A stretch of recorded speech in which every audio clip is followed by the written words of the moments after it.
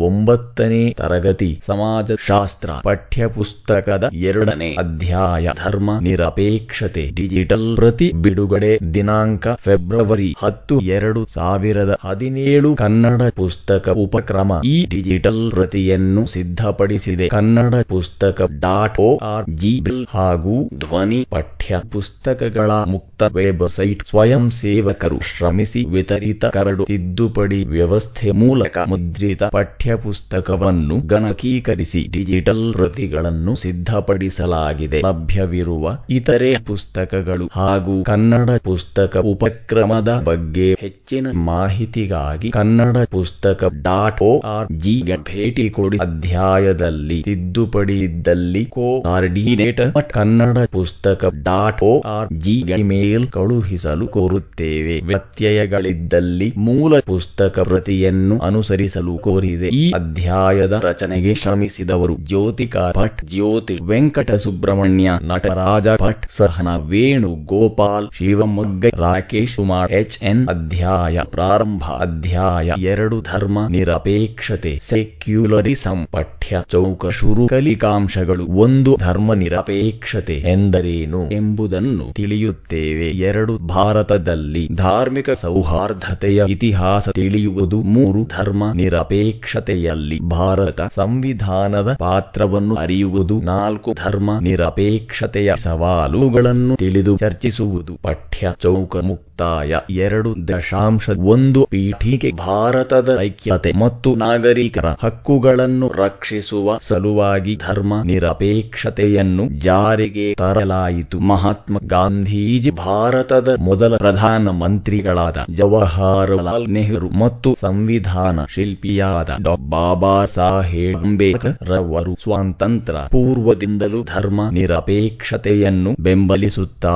ಬಂದಿದ್ದಾರೆ. ಏಕೆಂದರೆ ಭಾರತದಲ್ಲಿ 7 ಪ್ರಮುಖ ಧರ್ಮಗಳು ಅಸ್ತಿತ್ವದಲ್ಲಿವೆ. ಸಂವಿಧಾನವು ಎಲ್ಲಾ ಧರ್ಮಗಳಿಗೂ ಸಮಾನವಾದ ಪ್ರಾಶಸ್ತ್ಯವನ್ನು ನೀಡಿದೆ. ಯಾವುದೇ ಒಂದು ಧರ್ಮದ ಜನರು ಮತ್ತೊಂದು ಧರ್ಮದ ಜನರ ಮೇಲೆ ಪ್ರಾಬಲ್ಯವನ್ನು ಸಾಧಿಸುವಂತಿಲ್ಲ. ಕೇವಲ ಧರ್ಮ ಮಾತ್ರವಲ್ಲದೆ ವಿವಿಧ ಬುಡಕಟ್ಟುಗಳು, ಜಾತಿ, ಜನಾಂಗಗಳು ತಮ್ಮದೇ ಆದ ಆಹಾರ ಪದ್ಧತಿ, ಸಂಸ್ಕೃತಿ, ಆಚರಣೆಗಳನ್ನು ಹೊಂದಿದೆ. ಈ ಆಚರಣೆಗಳನ್ನು ಗೌರವಿಸುವುದು ಸಹ ನಮ್ಮ ಸಂವಿಧಾನದ ಗುರಿಯಾಗಿದೆ. ಕವಿ ಕಾವ್ಯ ಯಾವುದೇ ಸಂಸ್ಕೃತಿಯನ್ನು ಶ್ರೇಷ್ಠ ಎಂದಾಗಲಿ ಮತ್ತೊಂದು ಸಂಸ್ಕೃತಿಯನ್ನು ಕಡೆಗಣಿಸಲು ನಮ್ಮ ಸಂವಿಧಾನದಲ್ಲಿ ಅವಕಾಶವಿಲ್ಲ. ಸೋದರತ್ವ, ಸಮಾನತೆ ಮತ್ತು ಸ್ವಾತಂತ್ರ್ಯ ಇವು ಭಾರತ ಸಂವಿಧಾನದ ಮೂಲ ತತ್ವಗಳಾಗಿವೆ. ಈ ಮೂಲ ತತ್ವಗಳಿಗೆ ಧಕ್ಕೆಯಾಗದಂತೆ ನೋಡಿಕೊಳ್ಳಲು ಧರ್ಮ ನಿರಪೇಕ್ಷತೆ ತತ್ವವು ಅತ್ಯಂತ ಅವಶ್ಯಕವಾಗಿದೆ. 2.2 ಧರ್ಮ ನಿರಪೇಕ್ಷತೆ ಅರ್ಥ. ಧರ್ಮ ನಿರಪೇಕ್ಷತೆ ಎನ್ನುವ ಪರಿಕಲ್ಪನೆಯು ಇಂಗ್ಲಿಷ್ ಭಾಷೆಯ ಸೆಕ್ಯುಲರಿಸಂ ಎನ್ನುವ ಪದದಿಂದ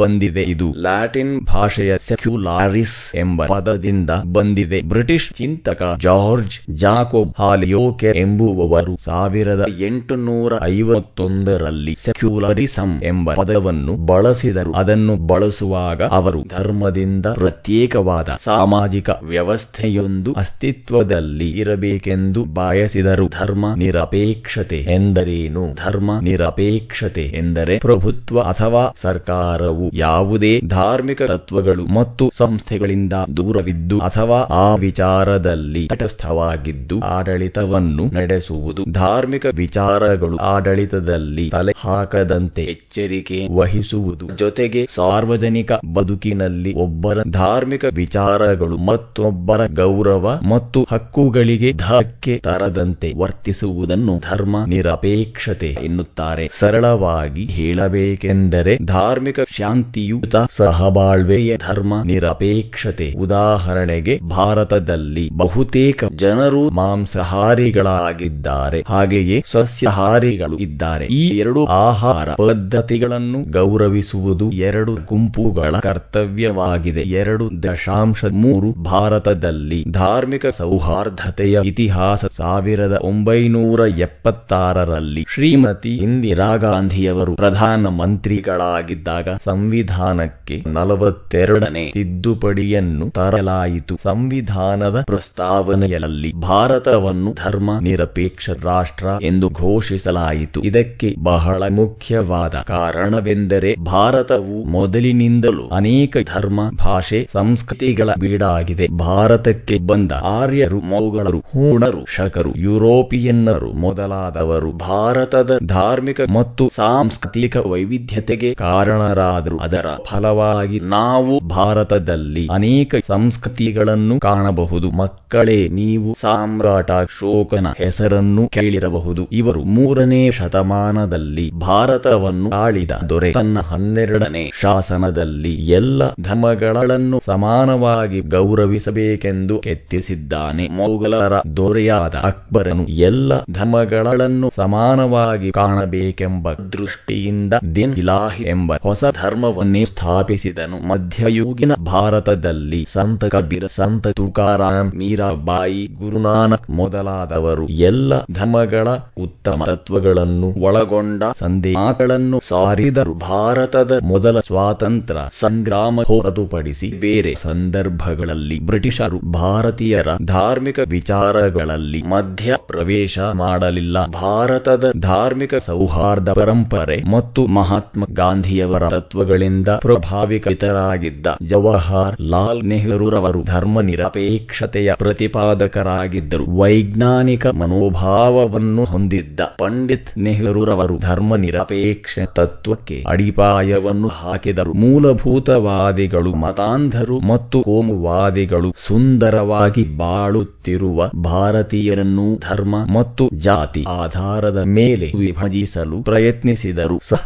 ಭಾರತದ ಜನಸಾಮಾನ್ಯರು ಇಂದಿಗೂ ಪರಸ್ಪರ ಗೌರವ ಮತ್ತು ಸಹಬಾಳ್ವೆಯಿಂದ ಜೀವನ ನಡೆಸುತ್ತಿರುವುದನ್ನು ಕಾಣಬಹುದು. 2.4 ಭಾರತೀಯ ಸಂವಿಧಾನ ಮತ್ತು ಧರ್ಮ ನಿರಪೇಕ್ಷತೆ. ಸಂವಿಧಾನವೇ ಭಾರತದ ಎಲ್ಲಾ ಕಾನೂನುಗಳಿಗೆ ಅಡಿಪಾಯವಾಗಿದೆ. ಭಾರತ ಸರ್ಕಾರವು ಯಾವುದೇ ಕಾನೂನನ್ನು ಜಾರಿಗೆ ತಂದರೂ ಸಹ ಅದಕ್ಕೆ ಭಾರತೀಯ ಸಂವಿಧಾನವನ್ನು ಅನುಸರಿಸಬೇಕು. ಸಂವಿಧಾನವು ಭಾರತದ ರಾಷ್ಟ್ರೀಯ ಉದ್ದೇಶಗಳನ್ನು ಘೋಷಿಸಿದೆ. ಅದರ ಪ್ರಕಾರ ನಾವು ಪ್ರಜಾಸತ್ತಾತ್ಮಕ, ಸಮಾಜವಾದಿ, ಧರ್ಮ ನಿರಪೇಕ್ಷ ತತ್ವಗಳನ್ನೊಳಗೊಂಡ ಗಟ್ಟಿನ ರಾಷ್ಟ್ರವಾಗಿ ಮುಂದುವರಿಯಬೇಕು. ಹೀಗೆ ಮುಂದುವರಿಯುವುದು ಅಗತ್ಯವಾಗಿದೆ. ಪಠ್ಯ ಚೌಕ ಶುರು. ನಿಮಗೆ ತಿಳಿದಿರಲಿ, ಡಾ.ಬಿ.ಆರ್. ಅಂಬೇಡ್ಕರ್ ರವರನ್ನು ಭಾರತ ಸಂವಿಧಾನದ ಪಿತಾಮಹ ಎಂದು ಕರೆಯುತ್ತಾರೆ. ಪಠ್ಯ ಚೌಕ ಮುಕ್ತಾಯ.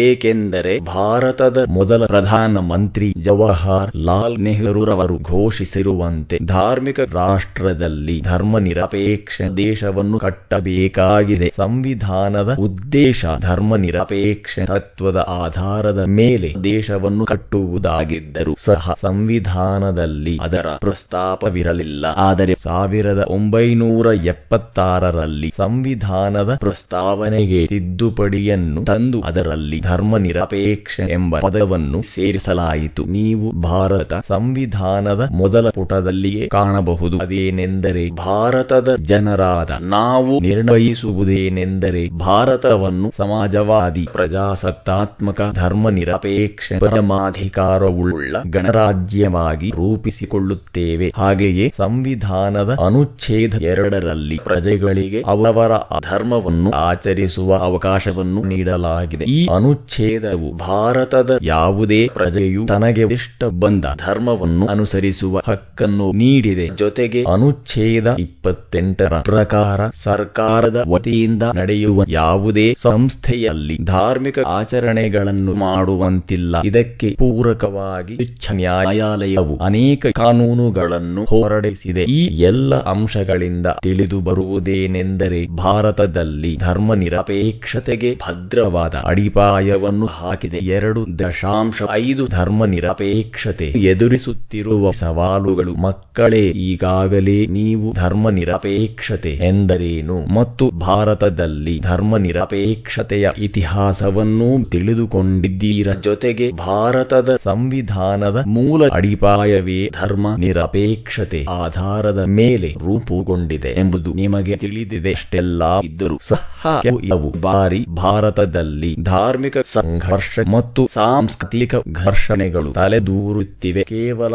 ಭಾರತದಲ್ಲಿ ಮಾತ್ರವಲ್ಲ, ವಿಶ್ವದಾದ್ಯಂತ ಧರ್ಮನಿರಪೇಕ್ಷತೆಯು ಸವಾಲುಗಳನ್ನು ಎದುರಿಸುತ್ತಿದೆ. ಅಂತಹ ಧರ್ಮನಿರಪೇಕ್ಷತೆಯ ಸವಾಲುಗಳು ಯಾವುವೆಂದರೆ, ಧರ್ಮ ನಿರಪೇಕ್ಷತೆಯ ಸವಾಲುಗಳು: 1. ಮತ ಬ್ಯಾಂಕಿನ ರಾಜಕಾರಣ. 2. ವೈಜ್ಞಾನಿಕ ಮನೋಭಾವದ ಕೊರತೆ. 3. ಬಡತನ ಮತ್ತು ನಿರುದ್ಯೋಗ. 4. ಸಾಮಾಜಿಕ ಅನಕ್ಷರತೆ. 5. ಕೋಮುವಾದ. 6. ಧರ್ಮದ ತಪ್ಪು ವ್ಯಾಖ್ಯಾನ. 1. ಮತ ಬ್ಯಾಂಕಿನ ರಾಜಕಾರಣ. ಇವು ರಾಜಕೀಯ ನಾಯಕರು ಒಂದು ಧರ್ಮದ ಜನರ ಭಾವನೆಗಳನ್ನು ಪ್ರತಿಪಾದಿಸಿ ಮತ್ತೊಂದು ಧರ್ಮದ ಜನರ ಭಾವನೆಗಳನ್ನು ಅಲ್ಲಗಳೆಯುವುದರ ಮೂಲಕ ಜನರ ನೋಟನ್ನು ಗಳಿಸುತ್ತಾರೆ ಮತ್ತು ಸರ್ಕಾರವನ್ನು ರಚಿಸುತ್ತಾರೆ. ಹೀಗೆ ಮಾಡುವುದರಿಂದ ಭಾರತೀಯ ಸಂವಿಧಾನದ ಧರ್ಮನಿರಪೇಕ್ಷ ತತ್ವಕ್ಕೆ ಅಡ್ಡಿಯುಂಟಾಗುತ್ತದೆ ಮತ್ತು ಜನರನ್ನು ಧರ್ಮದ ಆಧಾರದಲ್ಲಿ ವಿಭಜಿಸಿ ಪರಸ್ಪರ ದ್ವೇಷವನ್ನು ಹುಟ್ಟುಹಾಕುತ್ತಾರೆ. 2. ವೈಜ್ಞಾನಿಕ ಮನೋಭಾವದ ಕೊರತೆ. ವೈಜ್ಞಾನಿಕ ಮನೋಭಾವ ಎಂದರೆ ಯಾವುದೇ ವಿಚಾರವನ್ನು ಪಂಚೇಂದ್ರಿಯಗಳ ಮೂಲಕ ಗ್ರಹಿಸಿ ಆಧಾರ ಸಹಿತವಾಗಿ ಪ್ರತಿಪಾದಿಸುವುದು. ಧಾರ್ಮಿಕ ವ್ಯಕ್ತಿಗಳು ಜನರಲ್ಲಿ ವೈಜ್ಞಾನಿಕ ಮನೋಭಾವ ಬೆಳೆಯುವುದನ್ನು ಇಷ್ಟಪಡುವುದಿಲ್ಲ. ವೈಜ್ಞಾನಿಕ ಮನೋಭಾವ ಬೆಳೆದರೆ ಜನರು ಪ್ರತಿಯೊಂದನ್ನು ಪ್ರಶ್ನಿಸುತ್ತಾರೆ. ಈ ಪ್ರಶ್ನೆಗಳಿಗೆ ಧರ್ಮದ ಮೂಲಕ ಉತ್ತರ ಕೊಡಲು ಸಾಧ್ಯವಿಲ್ಲ. ಉದಾಹರಣೆಗೆ, ಗೆಲಿಲಿಯೋ ಎಂಬ ವಿಜ್ಞಾನಿಯ ಹೆಸರನ್ನು ಕೇಳಿರುತ್ತೀರಿ. ಆ ವಿಜ್ಞಾನಿಯು ಭೂಮಿಯ ಸುತ್ತ ಸೂರ್ಯ ಸುತ್ತುವುದಿಲ್ಲ, ಬದಲಾಗಿ ಸೂರ್ಯನ ಸುತ್ತ ಭೂಮಿಯು ಸುತ್ತುತ್ತದೆ ಎಂದು ವೈಜ್ಞಾನಿಕವಾಗಿ ಸತ್ಯವನ್ನು ಪ್ರತಿಪಾದಿಸಿದನು. ಆದರೆ ಇವು ಧರ್ಮಾಂಧರು ಗೆಲಿಲಿಯೋನನ್ನು ನ್ಯಾಯಾಲಯಕ್ಕೆ ಎಳೆದು ಶಿಕ್ಷೆಯನ್ನು ನೀಡುವ ಹಂತಕ್ಕೆ ಹೋದರು. ಹೀಗೆ ವೈಜ್ಞಾನಿಕ ಮನೋಭಾವವು ಧರ್ಮನಿರಪೇಕ್ಷ ತತ್ವಕ್ಕೆ ಅಡ್ಡಿಯನ್ನುಂಟು ಮಾಡುತ್ತದೆ. 3. ಬಡತನ ಮತ್ತು ನಿರುದ್ಯೋಗ.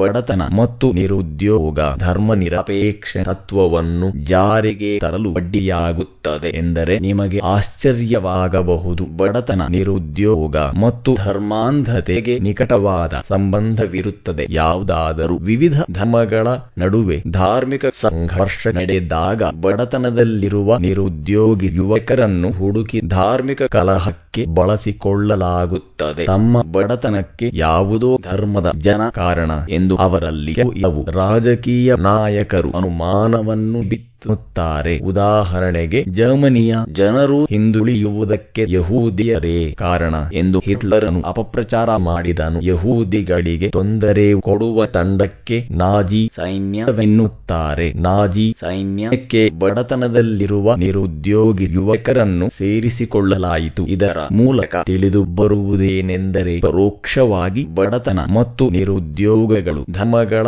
ಗಟ್ಟನ್ನು ಒಡೆಯಲು ಕಾರಣವಾಗಬಹುದು. 4. ಸಾಮಾಜಿಕ ಅನಕ್ಷರತೆ. ಅನಕ್ಷರತೆಯಲ್ಲಿ 2 ವಿಧಗಳಿವೆ. ಅವು ಯಾವುವೆಂದರೆ, ಈಗಲೂ ಬರೆಯಲು ಬರದೆ ಇರುವುದು, ಮತ್ತೊಂದು ತನ್ನ ಸುತ್ತಮುತ್ತಲ ಸಮಾಜದ ಬಗ್ಗೆ ಅರಿವಿಲ್ಲದೆ ಇರುವುದು. ಸುತ್ತಮುತ್ತಲ ಸಮಾಜದ ಅರಿವಿಲ್ಲದೆ ಇರುವ ವ್ಯಕ್ತಿಯು ಬಾವಿಯೊಳಗಿನ ಕಪ್ಪೆಯಂತಿರುತ್ತಾನೆ. ತನ್ನ ಜಾತಿಯೇ ಸರಿ, ತನ್ನ ಧರ್ಮವೇ ಸರಿ ಎಂಬ ಭಾವನೆಯನ್ನು ತಳೆಯುತ್ತಾನೆ. ಅವನಿಗೆ ಸಮಾಜದಲ್ಲಿರುವ ಬಹುಸಂಸ್ಕೃತಿ, ಭಾಷೆ ಇವುಗಳ ಪರಿಚಯವೇ ಇರುವುದಿಲ್ಲ. ಯಾವುದೋ ಒಂದು ಧರ್ಮದ ಜನರ ಬಗ್ಗೆ ತಪ್ಪು ತಿಳಿದುಕೊಳ್ಳುತ್ತಾನೆ, ಏಕೆಂದರೆ ಇತರ ಧರ್ಮದ ಜನರ ಜೊತೆ ಅವನು ಬೆರೆತಿರುವುದಿಲ್ಲ. ಕವಿ ಕಾವ್ಯ ಅವುಗಳ ಬಗೆಗೆ ಪೂರ್ವಾಗ್ರಹ, ದ್ವೇಷ ಮೊದಲಾದವುಗಳನ್ನು ಬೆಳೆಸಿಕೊಳ್ಳುವ ಸಾಧ್ಯತೆ ಇರುತ್ತದೆ. ಇಂತಹ ಭಾವನೆಗಳಿಂದ ಧರ್ಮಗಳ ನಡುವಿನ ಸೌಹಾರ್ದತೆಗೆ ಧಕ್ಕೆ ಉಂಟಾಗುತ್ತದೆ. 5. ಕೋಮುವಾದ. ಕೋಮುವಾದವೆಂದರೆ ಒಂದು ಧರ್ಮದ ಜನ ಮತ್ತೊಂದು ಧರ್ಮವನ್ನು ದ್ವೇಷಿಸುವುದು, ಜೊತೆಗೆ ತಮ್ಮ ಧರ್ಮವೇ ಶ್ರೇಷ್ಠ, ಇತರ ಧರ್ಮಗಳು ಕೀಳು ಎಂದು ಭಾವಿಸುವುದು. ಧರ್ಮನಿರಪೇಕ್ಷ ತತ್ವವು ಎಲ್ಲ ಧರ್ಮಗಳನ್ನು ಸಮಾನವಾಗಿ ಕಾಣುತ್ತದೆ. ಅದು ಯಾವುದೇ ಧರ್ಮವನ್ನು ಮೇಲು ಅಥವಾ ಕೀಳು ಎಂದು ಭಾವಿಸುವುದಿಲ್ಲ. ಕೋಮುವಾದವು ಧರ್ಮಗಳ ನಡುವೆ ಪರಸ್ಪರ ದ್ವೇಷವನ್ನು ಹುಟ್ಟುಹಾಕಿ ಘರ್ಷಣೆಗೆ ಕಾರಣವಾಗುತ್ತದೆ. ಭಾರತದಲ್ಲಿ ಧರ್ಮನಿರಪೇಕ್ಷ ತತ್ವಕ್ಕೆ ಕೋಮುವಾದವು ದೊಡ್ಡ ಸವಾಲಾಗಿರುವುದನ್ನು ಗುರುತಿಸಬಹುದು. 6. ಧರ್ಮದ ತಪ್ಪು ವ್ಯಾಖ್ಯಾನ. ಎಲ್ಲಾ ಧರ್ಮಗಳ ಗ್ರಂಥಗಳು ಒಳ್ಳೆಯದನ್ನೇ ಪ್ರತಿಪಾದಿಸುತ್ತವೆ. ಆದರೆ ಇವು ಧರ್ಮಾಂಧರು ಗ್ರಂಥಗಳಲ್ಲಿರುವ ಒಳ್ಳೆಯ ವಿಚಾರಗಳನ್ನು ತಿರುಚಿ ತಪ್ಪು ವ್ಯಾಖ್ಯಾನ ನೀಡಿ ಇತರ ಧರ್ಮದ ಜನರನ್ನು ಕೊಲ್ಲಲು ಹಿಂಸಿಸಲು ಪ್ರೇರೇಪಿಸುತ್ತಾರೆ. ಈ ರೀತಿ ಮಾಡುವುದರಿಂದ ಭಾರತೀಯ ಸಂವಿಧಾನದ ಆಶಯಗಳಿಗೆ ಧಕ್ಕೆ ಉಂಟಾಗುವುದರ ಜೊತೆಗೆ ಧರ್ಮನಿರಪೇಕ್ಷ ತತ್ವಕ್ಕೂ ಅಪಾಯ ಉಂಟಾಗುತ್ತದೆ. ಮೇಲಿನ ವಿಚಾರಗಳನ್ನು ತಿಳಿದುಕೊಂಡ ಮೇಲೆ ನಮಗೆ ಧರ್ಮನಿರಪೇಕ್ಷ ತತ್ವದ ಮಹತ್ವ ಅರ್ಥವಾಗುತ್ತದೆ. ನಮ್ಮ ಭಾರತ ದೇಶವು ಸದೃಢವಾಗಿ ಅಭಿವೃದ್ಧಿಯ ಹಾದಿಯಲ್ಲಿ ಮುಂದುವರಿಯಬೇಕಾದರೆ ಜಾತಿ, ಧರ್ಮ, ಭಾಷೆ, ಪ್ರಾದೇಶಿಕತೆ ಮೊದಲಾದ ಭಾವನೆಗಳನ್ನು ಅತಿಯಾಗಿ ಪೋಷಿಸದೆ ಧರ್ಮನಿರಪೇಕ್ಷ ತತ್ವದ ಆಧಾರದಲ್ಲಿ ದೇಶ ಪ್ರೇಮವನ್ನು ಬೆಳೆಸಿಕೊಳ್ಳಬೇಕಾಗುತ್ತದೆ. ಸಾರಾಂಶ 1. ಭಾರತದ ಮೊದಲ ಪ್ರಧಾನ ಮಂತ್ರಿ ಜವಾಹರಲಾಲ್ ನೆಹರು. 2. ಭಾರತದ ಸಂವಿಧಾನ ಶಿಲ್ಪಿ ಬಾಬಾ ಸಾಹೇಬ್ ಅಂಬೇಡ್ಕರ್ ರವರು. 3. ಬ್ರಿಟಿಷ್ ಚಿಂತಕ ಜಾರ್ಜ್ ಜಾಕೋಬ್ ಹಾಲಿಯೋಕೆರ್ ಎಂಬುವವರು 1851ರಲ್ಲಿ ಸೆಕ್ಯುಲರಿಸಂ ಎಂಬ ಪದವನ್ನು ಬಳಸಿದರು. 4. ಧರ್ಮನಿರಪೇಕ್ಷತೆ ಎಂದರೆ ಪ್ರಭುತ್ವ ಅಥವಾ ಸರ್ಕಾರವು ಯಾವುದೇ ಧಾರ್ಮಿಕ ತತ್ವಗಳು ಮತ್ತು ಸಂಸ್ಥೆಗಳಿಂದ ದೂರವಿದ್ದು ಅಥವಾ ಆ ವಿಚಾರದಲ್ಲಿ ತಟಸ್ಥವಾಗಿದ್ದು ಆಡಳಿತವನ್ನು ನಡೆಸುವುದು. 5. 1976ರಲ್ಲಿ ಶ್ರೀಮತಿ ಇಂದಿರಾ ಗಾಂಧಿಯವರು ಪ್ರಧಾನ ಮಂತ್ರಿಗಳಾಗಿದ್ದಾಗ ಸಂವಿಧಾನಕ್ಕೆ 42ನೇ ತಿದ್ದುಪಡಿಯನ್ನು ತರಲಾಯಿತು. 6. 1976ರಲ್ಲಿ ಸಂವಿಧಾನದ ಪ್ರಸ್ತಾವನೆಗೆ ತಿದ್ದುಪಡಿಯನ್ನು ತಂದು ಅದರಲ್ಲಿ ಧರ್ಮನಿರಪೇಕ್ಷ ಎಂಬ ಪದವನ್ನು ಸೇರಿಸಲಾಯಿತು. 7. ಮತ ಬ್ಯಾಂಕಿನ ರಾಜಕಾರಣ, ವೈಜ್ಞಾನಿಕ ಮನೋಭಾವದ ಕೊರತೆ, ಬಡತನ ಮತ್ತು ನಿರುದ್ಯೋಗ, ಸಾಮಾಜಿಕ ಅನಕ್ಷರತೆ, ಕೋಮುವಾದ, ಧರ್ಮದ ತಪ್ಪು ವ್ಯಾಖ್ಯಾನ ಇವುಗಳನ್ನು ಧರ್ಮನಿರಪೇಕ್ಷತೆಯ ಸವಾಲುಗಳು ಎಂದು ಕರೆಯುತ್ತೇವೆ. 8. ಕೋಮುವಾದವೆಂದರೆ ಒಂದು ಧರ್ಮದ ಜನ ಮತ್ತೊಂದು ಧರ್ಮವನ್ನು ದ್ವೇಷಿಸುವುದು ಅಭ್ಯಾಸ. ಒಂದು ಖಾಲಿ ಬಿಟ್ಟ ಸ್ಥಳಗಳನ್ನು ತುಂಬಿರಿ. ಒಂದು ಭಾರತದ ಮೊದಲ ಪ್ರಧಾನ ಮಂತ್ರಿ ಬಿಟ್ಟ ಸ್ಥಳ. 2. ಧರ್ಮನಿರಪೇಕ್ಷತೆ ಎಂಬ ಪದವು ಲ್ಯಾಟಿನ್ ಭಾಷೆಯ ಬಿಟ್ಟ ಸ್ಥಳ ಪದದಿಂದ ಬಂದಿದೆ. 3. 1976ರಲ್ಲಿ ಸಂವಿಧಾನದ ಪ್ರಸ್ತಾವನೆಗೆ ತಿದ್ದುಪಡಿಯನ್ನು ತಂದು ಬಿಟ್ಟ ಸ್ಥಳ ಎಂಬ ಪದವನ್ನು ಸೇರಿಸಲಾಯಿತು. 4. ಧರ್ಮನಿರಪೇಕ್ಷ ತತ್ವದ ಆಧಾರದಲ್ಲಿ ಬಿಟ್ಟ ಸ್ಥಳ ಬೆಳೆಸಿಕೊಳ್ಳಬೇಕಾಗುತ್ತದೆ. 2. ಒಂದು ವಾಕ್ಯದಲ್ಲಿ ಉತ್ತರಿಸಿ. 1. ಭಾರತೀಯ ಸಂವಿಧಾನದ ಪಿತಾಮಹ ಯಾರು? 2. ಧರ್ಮನಿರಪೇಕ್ಷತೆಯನ್ನು ವ್ಯಾಖ್ಯಾನಿಸಿ. 3. ಸೆಕ್ಯುಲರಿಸಂ ಪದವನ್ನು ಮೊದಲಿಗೆ ಬಳಸಿದವರು ಯಾರು? 4. ಕೋಮುವಾದ ಎಂದರೇನು? 3. 2 ಅಥವಾ 3 ವಾಕ್ಯಗಳಲ್ಲಿ ಉತ್ತರಿಸಿ. 1. ವೈಜ್ಞಾನಿಕ ಮನೋಭಾವನೆ ಎಂದರೇನು? 2. ಭಾರತಕ್ಕೆ ಬಂದ ವಿದೇಶಿಗರು ಯಾರು? 3. ಹಾರ್ವೆ ಕೋಕ್ ರವರ ಪ್ರಕಾರ ಧರ್ಮ ನಿರಪೇಕ್ಷತೆ ಎಂದರೇನು? 4. ಬಡತನ ಎಂದರೇನು? 4. 8 ವಾಕ್ಯಗಳಲ್ಲಿ ಉತ್ತರಿಸಿ. 1. ಭಾರತದ ಸಂವಿಧಾನದ ಬಗ್ಗೆ ಬರೆಯಿರಿ. 2. ಭಾರತದಲ್ಲಿ ಧಾರ್ಮಿಕ ಸೌಹಾರ್ದತೆಯ ಇತಿಹಾಸವನ್ನು ವಿವರಿಸಿ. 3. ಬಡತನ ಮತ್ತು ನಿರುದ್ಯೋಗದ ಬಗ್ಗೆ ಒಂದು ಟಿಪ್ಪಣಿ ಬರೆಯಿರಿ. 4. ಧರ್ಮ ನಿರಪೇಕ್ಷತೆಯ ಸವಾಲುಗಳನ್ನು ವಿವರಿಸಿ. ಪಠ್ಯ ಚೌಕ ಶುರು ಸಲಹಾತ್ಮಕ ಚಟುವಟಿಕೆಗಳು. 1.